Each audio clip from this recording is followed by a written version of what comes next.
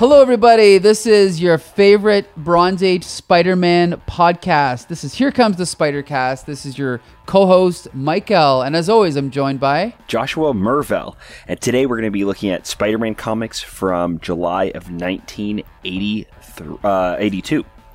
And we're going to start off with Amazing Spider-Man number 230, then move on to Marvel Team Up 119, and finish things off with Peter Parker, the Spectacular Spider-Man number 68. Right, and this week's Amazing is the conclusion of the classic two-parter in which Spider-Man faces off against the Juggernaut, right? Right. And let's start off with this really cool cover. Do you want to talk about this? Yeah, it's really good. We get this back shot of Spider-Man as he's swinging, and he's in full color, full shaded, and in the background we have this really textured black and white close-up of Juggernaut's face. He's got this really intense look. His teeth are gritting and his eyes are bloodshot, and he's huge in frame. And the fact that he's black and white and has a lot of texture to him, and there's this really poppy comic style Spider-Man over top of him, it really makes this this cover stand out. Right, and this is pre-Photoshop, so there's some kind of inking technique that they're using to give it kind of it's not Zipatone. I don't know what this is, but there's almost it could have been. What it is? It could have been even painted on a clear, a plastic, and then put over top of this drawing. Ah, there you go. Okay. And then probably everything was probably done that way. Everything was probably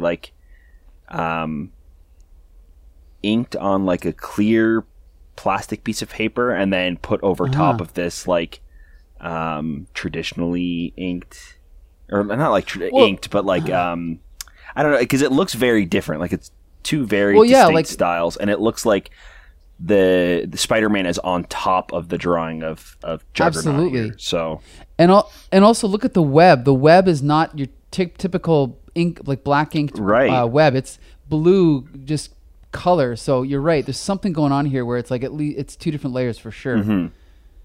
It's really cool though. I love it. Yeah, anyway, I really even the red webbing above, in the logo. It just pops out so much more now that it's on this black and white photo. It's really cool. Right. And we have to point out that cover is by John Romita Jr. and Al Milgrom. So yeah, it's a great cover. Interiors are by John Romita Jr. and Jim Mooney. And of course, the story as usual is by Roger Stern, our favorite current Spidey writer. Well, current at this time anyway. Right. So here we go, to fight the unbeatable foe. Sorry, were you going to say something? I was going to say this beginning is really great. The first page, splash page, is a nice quick way to kind of recap what happened last episode and or last issue, not last episode. And there's some really great dynamic poses going on, both in the flashbacks and Spider-Man running along the wall. It's such a great splash page. And then even the next page, there's so many dynamic poses that Spider-Man is in, swinging through the city. Yeah. Even the one where, even that first panel where he's just jumping from building to building, and it's a far away shot, so he's drawn really tiny, but that might be one of the most dynamic poses on the page. That's a good point. That's a really good point. It's really good. I actually noticed with this issue, starting with the very first page, that I think John Romita Jr.'s figures, at least with Spider-Man, are in this issue he's experimenting more with foreshortening and perspective, where the anatomy, it's not just a posed straight on shot. You can see that his leg is kind of getting a little bit bigger as it comes towards you, and the other one's a little bit smaller. And then on page 2, he's really experimenting, I think, with the anatomy, and it's really cool. Yeah, and it's done really well, so it's beautiful. It looks really great. Absolutely, yeah. Mm-hmm. And then so we pick up where we left off last time, which is that the Juggernaut spent the entire issue last week rampaging through New York trying to get to Madame Web. Then when he got to her, he ripped her out of her whatever cybernetic chair and then realized that she was useless. So therefore he's like, oh, well, she's no use to me. So then turned around and now he's walking back, right? So we catch up with Juggernaut walking back.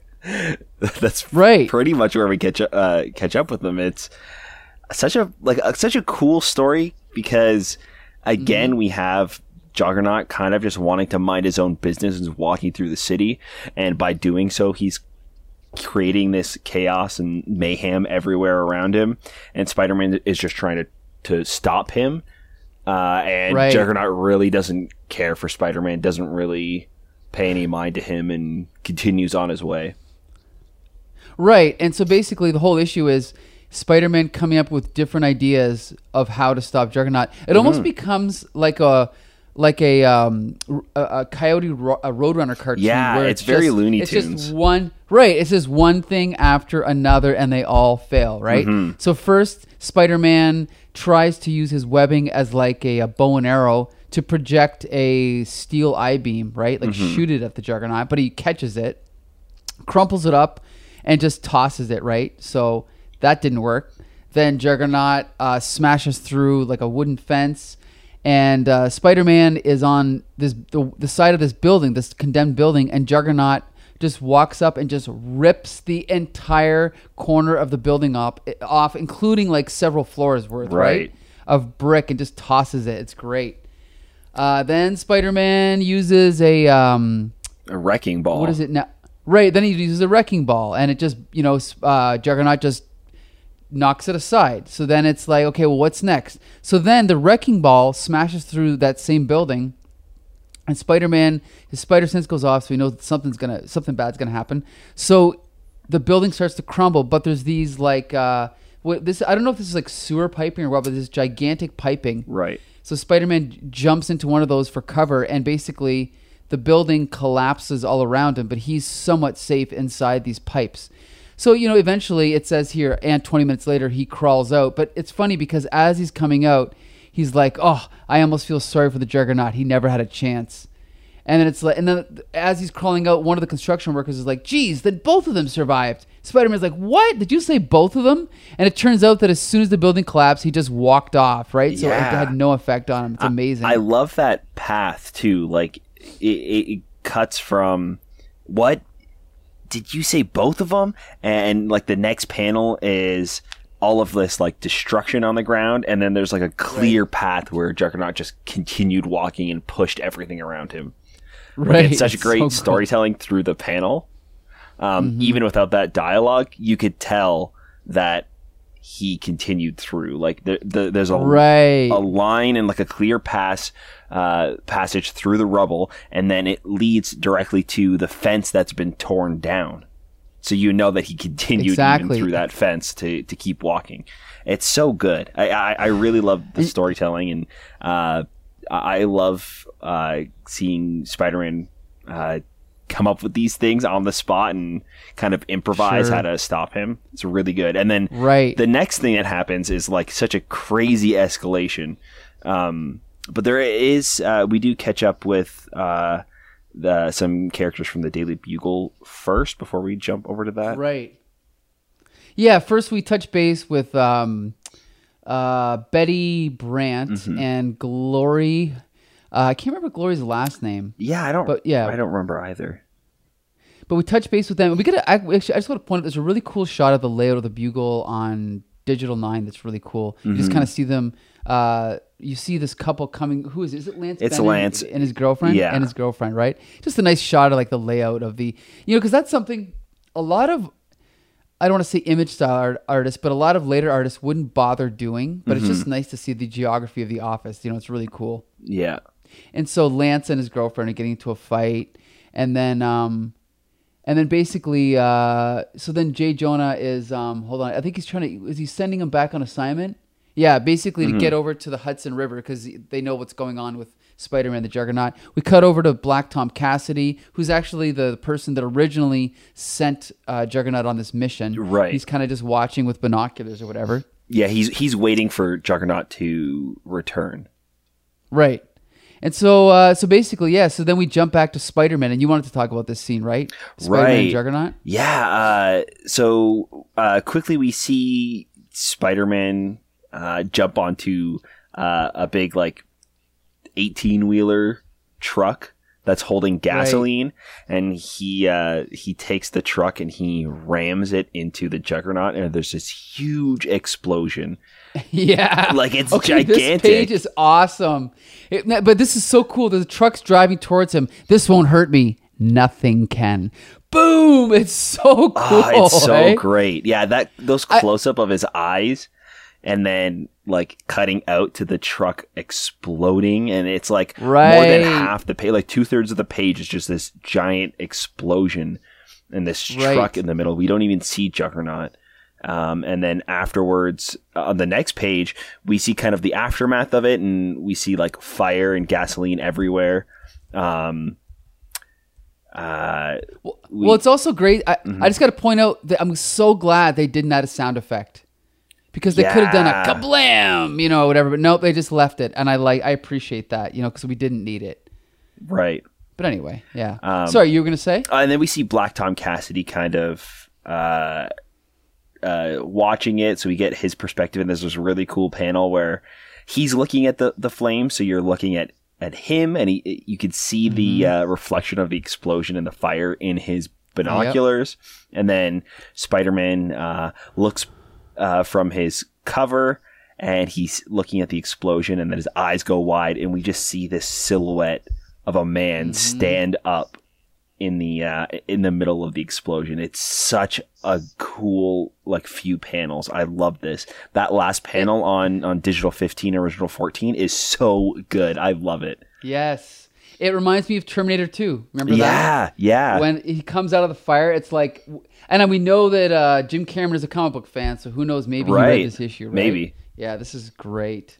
And then, of course, no, it's impossible. He couldn't have. So, yeah, he comes out of the fire, and then he walks out, and as he's walking, he knocks over a fire hydrant. And then we see, whoosh, hiss, the water's all steaming. Right. And he's like, Spider-Man, you're dead. I love that. So good. And then I love this. You don't waste words, do you? No. I don't kid around either, so laugh while you can. At this point, the Juggernaut is frightening. I'm scared. I'm reading this comic, I'm like, oh my God, he's going to kill him, right? So then so Spider-Man leaps out of the way and jumps onto him and grabs him by the helmet, right? And he's trying to take off the helmet, but it doesn't work. So then he's like, okay. He's like, I got an idea. Oh, and I also like the fact that they show him up against this orange brick wall. At first I thought, I wonder why they put so much emphasis on him being towards the wall. But I think the key is that they wanted the readers to know that Juggernaut wasn't sure where he was going, because, as we know on the next page, what happens is he's on his back. Juggernaut is tearing at his costume, ripping his costume off, but he keeps walking. Look at the storytelling. Right. We see the Juggernaut getting. I think that the reason why there's a close up of the wall is because in the last issue he walks through the building and Spider-Man gets knocked off. Okay. Right. So that's why he covers up Juggernaut's eyes, and that's what makes him fall into the cement later on. Wait, don't spoil it. Oh, sorry. So what happens is on the next page, we see Juggernaut going down, and they're struggling, but in each panel he's getting lower and lower and lower. Wait, what's going on? Oh, we cut to a wide shot. Spider-Man has tricked him. He's like, Spider-Man, huh? Well, how about that? Congratulations, Stumblefoot. You slogged right into a recently poured foundation of wet cement. And that's it. Spider-Man jumps off. He's like, what do you mean? Come back here. And then Juggernaut starts to sink. You think this will hold me? Well, you're wrong. I'm the Juggernaut. I smashed cement.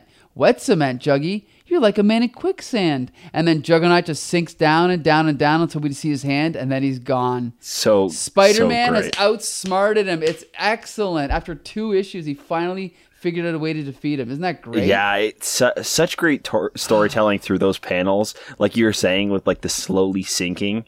And I was like, what's going on? And then once I got to the end of the page, I was like, oh my God, that is so clever. It's such a great way to tell that story. And then going back to the whole James Cameron thing with T2, we get that moment of Juggernaut slowly sinking into the cement, and you're left with his hand reaching up. That's right. That's right. So we almost get that thumbs up moment.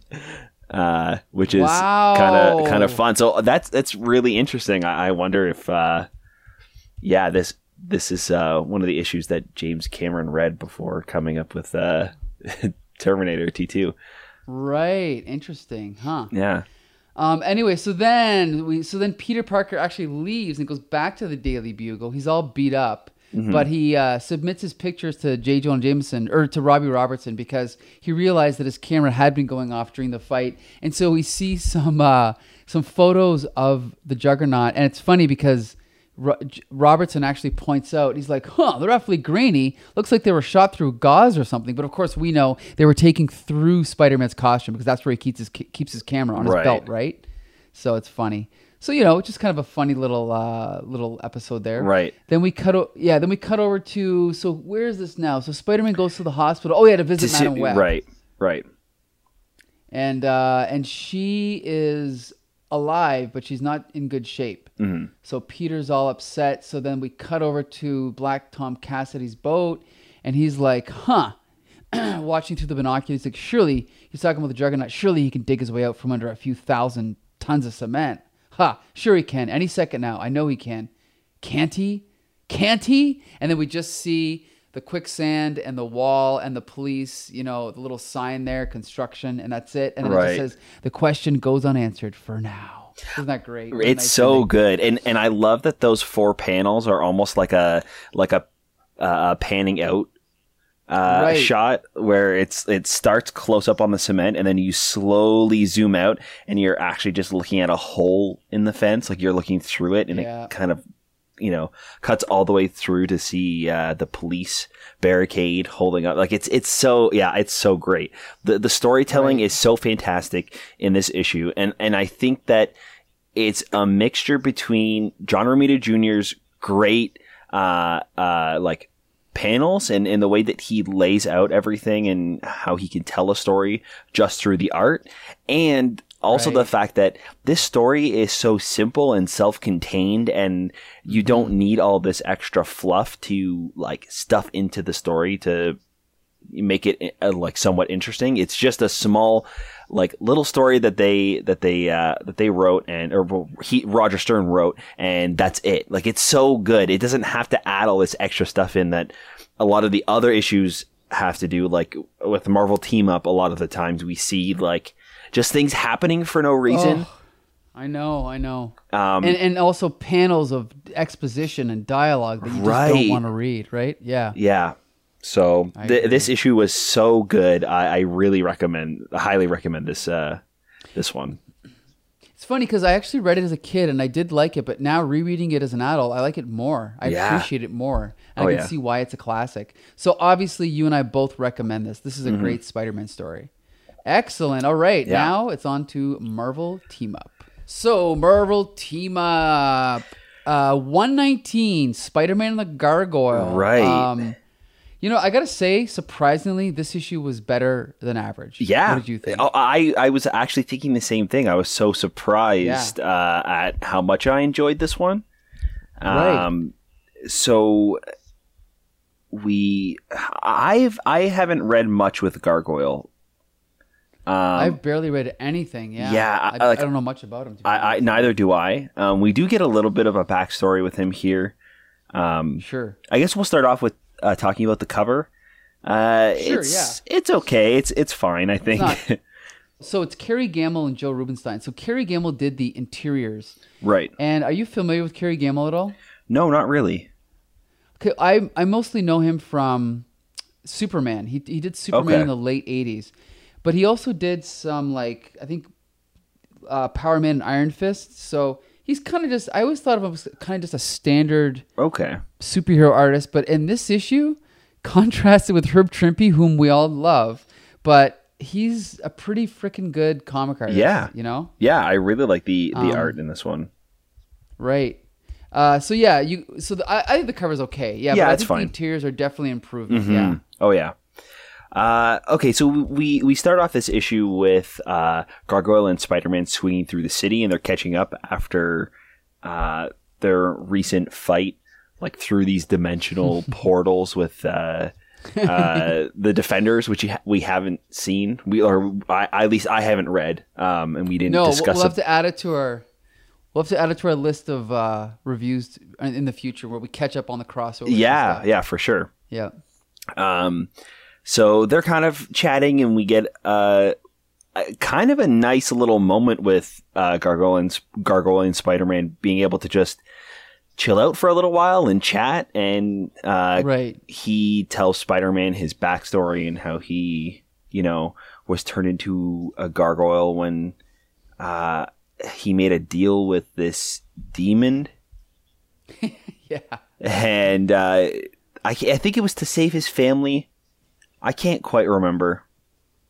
Yeah, I'm looking at it right now. I don't quite remember either. He tried to kill himself at one point, but then it's the town. He wanted to save his town. Yeah. It's a bizarre origin and it's a bizarre character, and honestly, I don't know if he really was around much after the 80s. So I always associate him with the time period in comics just before I started reading, because I never came across him when I was reading comics as a kid, so. Mm-hmm. So yeah. So and then from there, and we kind of get a little bit too about how he was depressed and didn't want to be the gargoyle anymore, and even him being old, like he didn't think that he had any life left, and he wanted to kill himself. But after he got into a fight with the Null, his family started talking to him in his spirits, which kind of brought him back. So it's kind of cheesy, but it ties into the story pretty well, I thought. I think that it's fine. this I think this character was a perfect choice for this story. Maybe the story was kind of created from the character, but and Spider-Man actually feels like he belongs in this story too. In a way, yeah. Yeah, well, we'll get to that later, but it's definitely not just them stuck together. Like, the fact that it continues over from Defenders kind of makes it work, I think, because we don't have to make up an excuse for why they're together. Right. So that's kind of cool. I mean, even if we didn't have that knowledge of them, the fact that they are just coming back from that mission or whatever, just having them kind of swing through the city and just chat and catch up almost as old friends completely works for me, because it feels real, and it's just two people chatting and getting to know each other. Right. So then afterwards, when they go their separate ways and their story intertwines again, it's not so jarring as to why Spider-Man is even there. It kind of makes sense and feels right.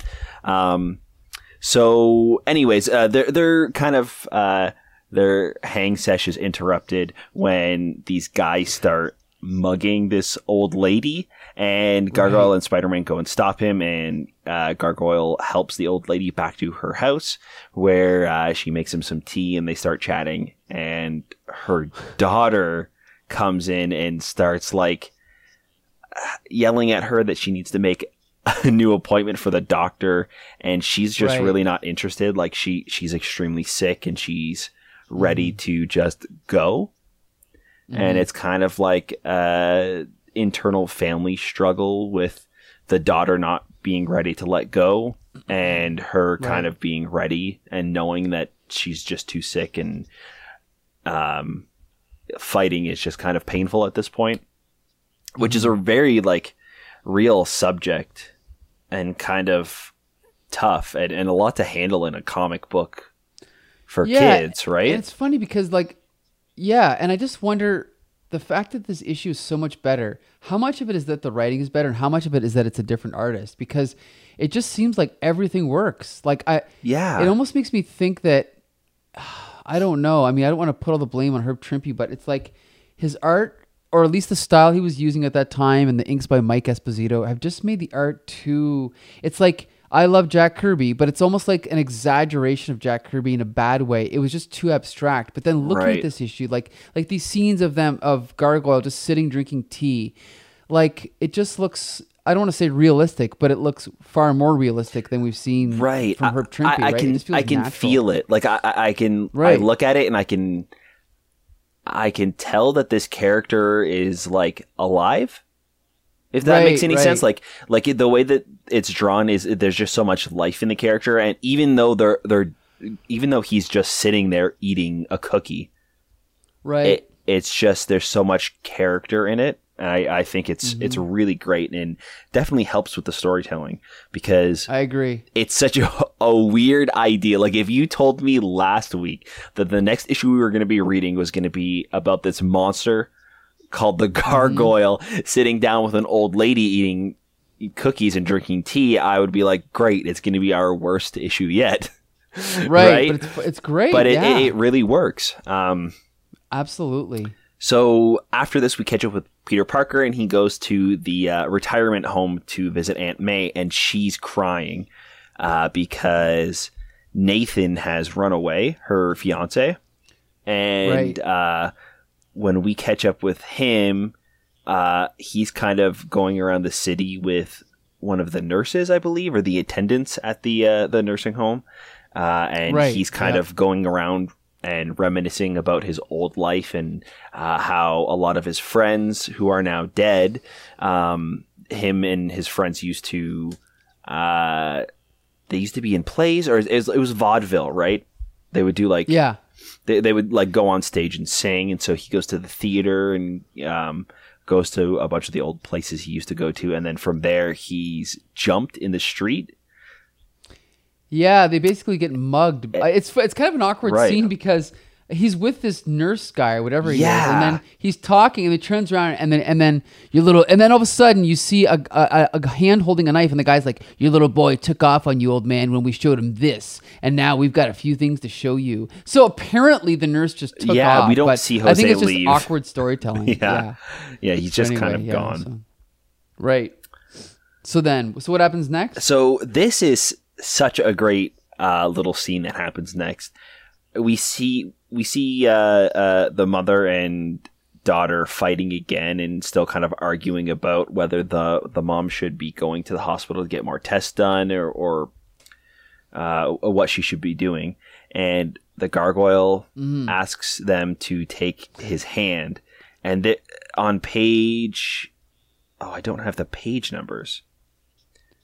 It's is it digital 14 when he probably when he jumps out the window? Yeah, it's such a great so page. Cool. At the top of the page, we have Gargoyle's hand, and he says, "Will you fly?" And then the next one is the mother reaching out, tentative, uncertain. And then the next one is the daughter. They reach, and then it's a shot of him kind of like halfway out the window, and he has their hands, and he jumps, and we see the silhouette of them flying and in the moon through the city, and it's great. It's so good. And then it's like this great like time that the gargoyle gives the mother and daughter to spend with each other and do all of these things that they really didn't get the chance to do, or that they have always loved doing. They kind of get to see this side of New York they haven't seen before. They fly around the Statue of Liberty. There's this great. Sorry, go ahead. So no, I was going to say, I also got to point out, this isn't like a Superman Lois Lane romantic thing, right? No. That's what makes it kind of cool, is that it's this older woman and then her daughter, and it's just kind of it's a cool moment. It's something you don't see every day in a comic book, in a superhero comic book. Sorry, but you were going to say. It gives the mother one last time to kind of bond and spend with her daughter. Right. And then it also gives the daughter some time to kind of accept that the mom is ready to go and is not doing well. And it's just this great moment for them to like bond and be together and kind of forget everything that's going on. And it's so great. There's this great panel afterwards too of them flying and they're holding hands. Yes. It's very, very good. Yeah, it's great. So I think it's clearly this is the best story we've read from J.M. DeMatteis. For sure. Yeah, this is great. Honestly, this makes me kind of want to explore Gargoyle a little bit. Yeah, I never knew anything about him, and Yeah. I kind of just thought he was a generic monster. But yeah, you're right. It's just they make him so three-dimensional as a character. Right. I do want to read more. He honestly kind of reminds me of The Thing, And like Right, not necessarily absolutely. the way he looks, but the way he acts. Like the thing is this big Sure. orange rock monster, but a lot of the things that he goes through are like really emotional, and there's definitely some times where we Sure. get like a good look at the like what the monster is feeling, which is so great and Absolutely. like a nice juxtaposition of what we would normally get or what the norm is for these big monsters, like with the Sure. Hulk. You know, it's Right, it's right. just about smashing and him going on a rampage, and he's a monster, right? So, kind of Right. getting to look inside and see what the monster is thinking and how they feel on a day-to-day basis is so great. Right. This is more interesting. Yeah. Oh, for yeah, sure. Definitely a good character. Yeah, For sure. So then we get back to they're kind of like terrorizing Nathan Lubinsky, Right. But then Spider-Man, he I don't know how he finds where they are, but he somehow knows where they are. I think And then he Aunt comes May in- talks about how he had been reminiscing about his old friends and how he was sad. He was recently sad because one of his friends who he used to sing with just passed away. So I think that's what ticked him Sure. off. Okay, and it's Tipped him off. cool because he sort of intervenes, but he doesn't show himself, and so they're kind of bullying Nathan in his wheelchair and everything, and then Spider-Man shows himself, so they all get scared and they take off, but Nathan and Aunt May think it's them that scared them off. Right. So it's kind of funny because like Aunt May shows up with her umbrella and starts hitting the guys, and then actually I forgot about this part. Nathan actually does use his wheelchair to knock a couple of the guys out of the way, so they actually are fighting back. Right. But then they see Spider-Man hanging above them, and that's what makes them take off. But Aunt May and Nathan don't realize that, so it's kind of a cool scene. Yeah, it's really great. I also love the reveal of Aunt May. Is we see Spider-Man like tie a bunch of these guys up and kind of knock them down. And then we see the last panel on the page is Spider-Man saying, "That's it, punk. You just bought yourself a web full of trouble." And then we see a close-up of Nathan almost about to get punched. And we see this bubble kind of come into frame saying, "Let him go." And it's going off the panel. And then the next one is Aunt May standing there on stage. It's a kind of a nice surprise. I wasn't expecting her to show up and kind of take out a couple of these guys. Right, and it's, in the old days they used to portray Aunt May as kind of helpless, and Right. also, I've talked about this before, but I don't really like it when they age superheroes, and one of the things is that at this point Aunt May is living in a retirement home, and I don't remember if it's this issue or Spectacular where she tells Peter that she wants to buy the apartment that they all used to live in, right? Or buy the Right. building and turn it into like a senior home or whatever it's called. So that's kind of I like that. Because they kind of, it's almost like she had 1 foot half in the grave for the entire 60s and 70s, and now they're kind of trying to make her a little bit younger and more spry again, which I Right. like, So it's kind of cool. So yeah, basically, so then the hooligans take off, and then we cut back to the scene of the gargoyle and the mother and the daughter, right? And then the mother's flashing back. We get some nice scenes of her growing up on this like farm or whatever it is, right? Right. And then, that's it. She's gone. She dies. Right. It's this really kind of powerful couple of panels too, where their gargoyle and her daughter are both holding her hands, and she slowly lets go, and then it's just this long bird's eye view shot of her in the bed, and the two of them kind of standing around her. Right. It's really great. And then, Well, and this is, sorry, go ahead. I was just going to say, and this is where now I'm starting to remember and be reminded why I've always thought that he's such a good writer, right? Because he Right. did Kraven's Last Hunt and Justice League International and all these great comics. So yeah, like this is, now he's just developing as a writer, I guess. Yeah, and the way that this issue ends too, on this quiet moment where Spider-Man and Gargoyle meet up again, and rather than catching up and like telling each other what just happened, they decide that they just want to sit quietly together for a little while. It's And then- great. I It's love it. so good. So I was so shocked at how much I liked this issue. It wasn't Yes, like me I don't too. think it was fantastic by any means, but I think that it was just like a nice, like quiet, almost like it's just a character study, Right. rather than this big action Right. scene. Like I don't even think that. I think that was actually my least favorite part was when the thugs showed up and stole, like, kidnapped Nathan. I think, Right, because it felt shoved in there. yeah, and it's just like, well, we need action. It's a comic book, and I think it honestly would have been so much stronger without that. Maybe there could have been some, like, there could have been like a parallel heart-to-heart moment with Nathan, where Right. he's thinking his life is over. And Spider-Man is there saying that you're just because you're old doesn't mean that your life is over. There's still a lot to live for. And then Gargoyle is kind of talking with the mother and daughter, saying, like, you know, you put up a great fight, but if you're ready to go, it's your time to go, right? So it could have been this nice, like, parallel, and we do kind of get that. I think it's just that we don't get much of a moment Sure. where we see Aunt May and Nathan or even Peter talking to him about it. Right, and the thing is that it is kind of a strange issue because as you said earlier, it feels like Spider-Man actually belongs in this story. But the funny thing is they spend most of the issue not even together. So it is kind of it's a bizarre way to tell us the story, and it could have worked better, like you said, if they made the two stories kind of parallel each other a little bit better. Yeah. But it still is a cool issue, Oh yeah. and it feels more like the classic Spider-Man that I remember as a kid. It's just more like that. Yeah. So, and it's actually funny because the issue after this, I won't spoil it yet, but I did have the issue after this as a kid. Okay. But it was one of those rare issues that I sold. So I must have not loved it as much as I loved my other Spider-Man comics. Right. But we'll talk about that next week. So yeah. So anyway, so this issue, Marvel Team Up number 119, I recommend it. It's definitely something I would read again. Yeah. Yeah. I and- also recommend it. Right, and we, as we said, it made us both interested in the gargoyle. So Yeah, that's which quite the is accomplishment. something I Yep. don't think I'd ever say.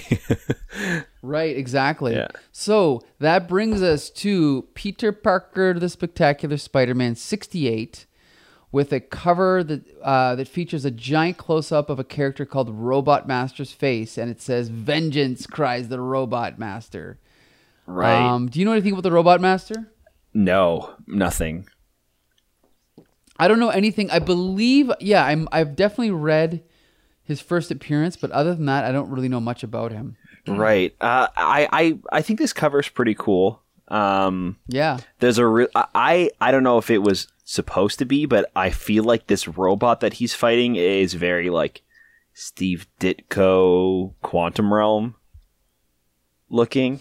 Okay. Yeah, like you can say like that. I can picture like a tiny Doctor Strange standing on the edge of it Right. with the, Good like those point. big bubbles and the round tubes spiking out and like the Ditko like bubbles everywhere. Like I know Right. the robot just Yeah. kind of gave me those vibes. Right. So I was kind of interested in seeing that. So that kind of grabbed me right away. For sure, yeah.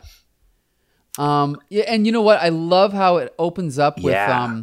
basically like these little tiny panels, which I always love. The grid format, the classic way, the classic form of storytelling. Again, Steve Ditko-esque, of this man running down a street, looking over his shoulder. Something's going on. He's on the phone, and then we see these little robot.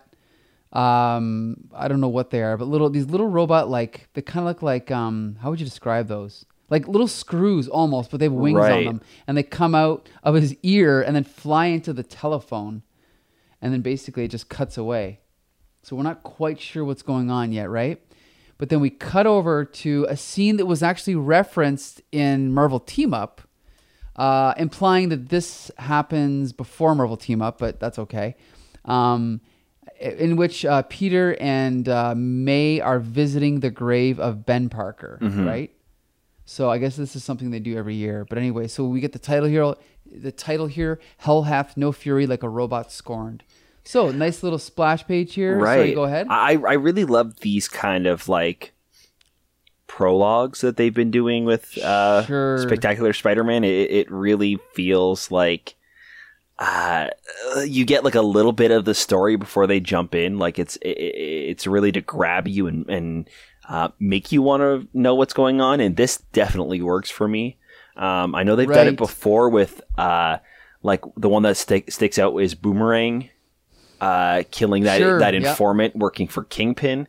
And then we jump into the issue after that. We get the title after all of that happens.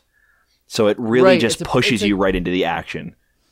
It's like a pre-credit sequence in a movie. Right. You know? It's great. Yeah. Yeah, it's great. So on it, we also have to point out we have a guest artist this issue, Luke McDonnell, instead of Ed Hannigan. So it's a different artist. Luke McDonnell, I think we've come across him before, but I know him mostly from Suicide Squad in the 90s with John Ostrander. Right. So yeah. Definitely fits in with. I mean, he's not quite as good. I mean, I know he's not as good an artist as Ed Hannigan, but it doesn't really stick out as being a fill-in artist. What do you think? Yeah, to be honest, I didn't really notice at first. There you go. It wasn't until partway through I'm like, wait, is this not him? And then I went back and realized it was McDonnell. Right. So basically, yeah, we get a shot of them reminiscing about Spider-Man's origins. So we have some recreated panels from Amazing Fantasy 15. And then it pretty much just goes from there. So then, since Spidey is, so then he's getting ready to leave the graveyard. He splits off from Aunt May and Nathan Lubinsky, and then he comes across, basically he's not sure what's going on, but he sees a bunch of guys and a woman in suit and ties, beating up this guy, and so he intervenes to help, and he uses his spider powers to fight them off. But it's kind of weird because one of them ends up using this like this gas almost. Yeah, like this James Bondian gadget where she opens up like it almost looks like, what is that called, like a makeup thing? Mirror. Right, and then it just shoots out this gas at him and doesn't really knock him out, but it subdues him so that they're able to get away. And then he's like looking at this guy. He's like, there's something familiar about this guy. But so he basically thinks that he's prevented a guy from getting kind of mugged. But then when he looks down, he finds, of course, one of the guy's wallets has fallen out. And it's the FBI that was actually hassling this guy. So it's kind of like a mystery of what's going on here, right? Then he looks up and he sees that the name on the tomb is Professor Mendel Stromm. And he's like, there is no way I could ever forget that name. So then we cut over to another scene. He's like, Mendel Stromm. I never thought I'd hear that name again. So he kind of says the same thing again. But then he flashes back and explains the secret origin of Mendel Stromm. And this is the Robot Master. So we flash back to Spider-Man 37, a classic story by Stan Lee and Steve Ditko, in which we find out that this guy, built this killer, he created these killer robots, and Spider-Man fought him, and then he had a heart attack. And then he later learned that Stromm's employer was secretly one of my greatest enemies, a maniac called the Green Goblin. But, anyway, so Peter is so lost in thought that he ends up walking by his friends from Empire State University, including someone who he may or may not have had carnal relations with, but we don't know for sure, right? Right, yeah. Marcy Kane, right? It's so weird. I feel like they must have tried to backtrack with that whole thing, because they really kind of went in the opposite direction, and now I don't really know what's going on with him and Marcy, so that was really weird. It's also like just a weird moment that's added in. I don't think they really even talk about it later on in this issue. I don't think Macy comes back, does she? No, Marcy, I don't sorry. think so.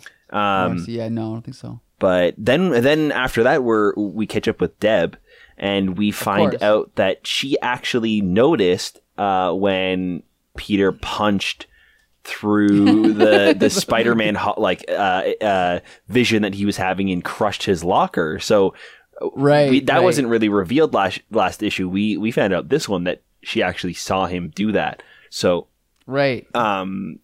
she's kind of concerned about him, and then Biff kind of comes over and he's mad at Peter for making Deb cry.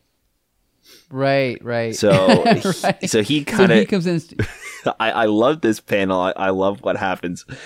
Biff kind of grabs Peter by the scruff of his sweater, and Peter just kind of like flicks him off almost. Like how it's drawn, he's so like Like it's just like a Well, little. it's so casual. Like, You're right. Yeah, he's so flippant about it. Nonchalant, Like, and to be yeah. honest, yeah, nonchalant. Like, I don't know if Ed Hannigan or John Romita Jr. would have drawn that scene that way because it seems uncharacteristic of Peter Parker. I don't know. I don't know what you thought, but I mean, it is funny, but it doesn't seem like something Peter would do. No, it doesn't seem like something he would do. No.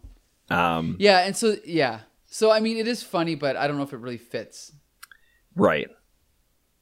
But yeah, so then basically, then he sees the dean again, and the dean convinces him to quit his job as a teacher's Right. assistant, right? So he can focus on his studies.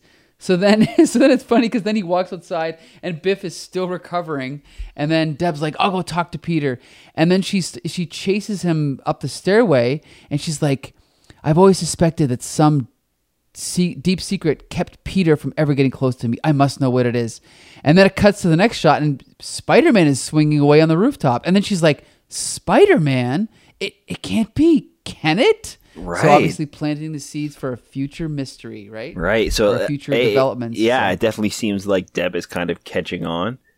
And honestly, I hope that she does find out. Kind of just because I want Deb to finally have like a conclusion and a good story. Like I feel so bad for this character. Right. Me So too. I definitely want something good to happen to her. Right. So yeah, so then Spider-Man, he tracks down Strom.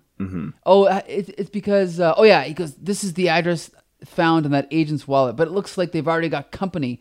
So now Robot Master has attacked these FBI agents. So he jumps in and sees this robot. This is great. Just like superhero fun. I love it. So he drops in and fights this funny looking robot. And basically, then the woman has got like this some kind of device that she's using, and it kind of deactivates the robot. So then the two guys recover. Then they're all talking, and then so what is it here that they've been tracking Professor Strom? So this is kind of weird because then it gets into some politics where it's like Spider-Man's like, "But Mendel Strom's dead," and she's like, "Is he Spider-Man? Is he indeed? Then how do you account for the robot drones which terrorists launch against Israel, or the mental killer that destroyed a mosque in Saudi Arabia?" Right. Yeah. Sorry, what were you going to say? Sorry, I think you cut out there, so I thought you had paused, and I was going to say that they also destroyed a mosque in Saudi Arabia. Oh, okay, Yeah. yeah. But so it's like this is kind of interesting because now we're getting into politics. But so basically, they're trying to figure out what's going on. So now these guys suit up into these. I'm not sure if this is like a costume that we've seen before, but it's like a superhero-esque costume. FBI kind of, yeah. Yeah. Yeah, It's kind of ridiculous. Yeah, but we'll it's like forgive it. It's not quite Agents of Shield like soldier. It's kind of leaning more towards a superhero, but it's kind of weird because they're FBI. Well, so then they go back to the tomb where Strom is. Spider-Man rips off the door, and this is kind of cool because they're trying to figure out what's going on, but then another door slams shut and traps them inside the tomb. And then there's like this explosive device that they were going to set off, right? They set off, Yes. right. And it ends up knocking them all out. Right. Except for even Spider-Man. Spider-Man tries to cover it with a web blanket, but it doesn't quite work, and so they all get knocked out. Right. He's okay. This he's panel, kinda groggy. too, with Spider-Man jumping away from the explosion, I absolutely love on Original 15, Digital 16. Yeah. In the middle there, like we see this like bird's eye view of the explosion. Yeah, we get that Kirby crackle. We get the like great shading on Spider-Man because the explosion behind him, it's just like black and red silhouetted Spider-Man. It's really great. So then, after that, he jumps through the hole that the explosion made, and he realizes that he's actually been transferred into Mendel Strom's like conscious has been transferred into a robot. So he calls himself his son, which is kind of strange, but he's completely a robot now. And he releases a bunch of these strange-looking robots on Spider-Man, and it kind of just turns into this big fight where Spider-Man is defeating all these different drones, and then eventually defeats Strom in the end. Right. Yeah, it kind of just turns into a slugfest for the Yeah. last few issues, right? Yeah. It's not really spectacular. But, so basically he defeats them all. He reconnects with the FBI agents, and then Robot Master comes back out of the tomb, and then is like kind of walking through the graveyard, and then he kind of just falls apart, and then it's the end. And so not a great ending. Definitely not a great ending. No. And to be honest, as I'm going through and looking at the art again, there is a few weak panels. Yeah. So overall, not a great issue, but okay. What did you think? Yeah, I thought it was fine. I don't... It's not that I wouldn't recommend it, but I don't think that it would be something that I would go out and recommend either. Right. Right? It's kind of just lukewarm for me. It's like it's an average issue. It doesn't stand out as being fantastic. Right. I agree. So it is possible, like, again, it's, a lot of times we talk about fill-ins. It is possible that, what's his name? Bill Mantlo had a really good story ready, and maybe Ed Hannigan wasn't ready, so maybe he filled this story in just to kind of fill another month. Who knows? We're not sure, but definitely not the greatest issue. Yeah. But next month, I think, is going to be a little bit better because... with Amazing, we've got the return of a character called Cobra and a really cool cover that we'll talk about next week. We've got Marvel team up with Dominic Fortune, which, by the way, I had as a kid, and I pronounced it Dominic Fortune because I don't know why. I was illiterate. Right. And then we have the return of Ed Hannigan and the return of Cloak and Dagger. And Peter Parker, the Spectacular Spider-Man. So that's going to be a really fun read. Yeah, I'm pretty excited for that. You can take it from here, Josh. So I hope you guys enjoyed the podcast. You can find us over at The Comic Book Syndicate on Spotify and iTunes and Stitcher, on Facebook. And if you want to follow us on Twitter, you can find us at Comic Syndicate. We'd love to hear from you guys. We want to know what you guys think about the episodes and the issues that we're reading. We want to keep that conversation going. So definitely contact us wherever we can be found. And a review on Apple Podcasts would actually be so great. So, yeah. Yeah, good point. There you go. Mm-hmm. Okay, so that brings us to the conclusion of this week's episode of your favorite Bronze Age Spider-Man podcast. Until next Monday, this has been Here Comes the Spider-Cast. All right, see you then.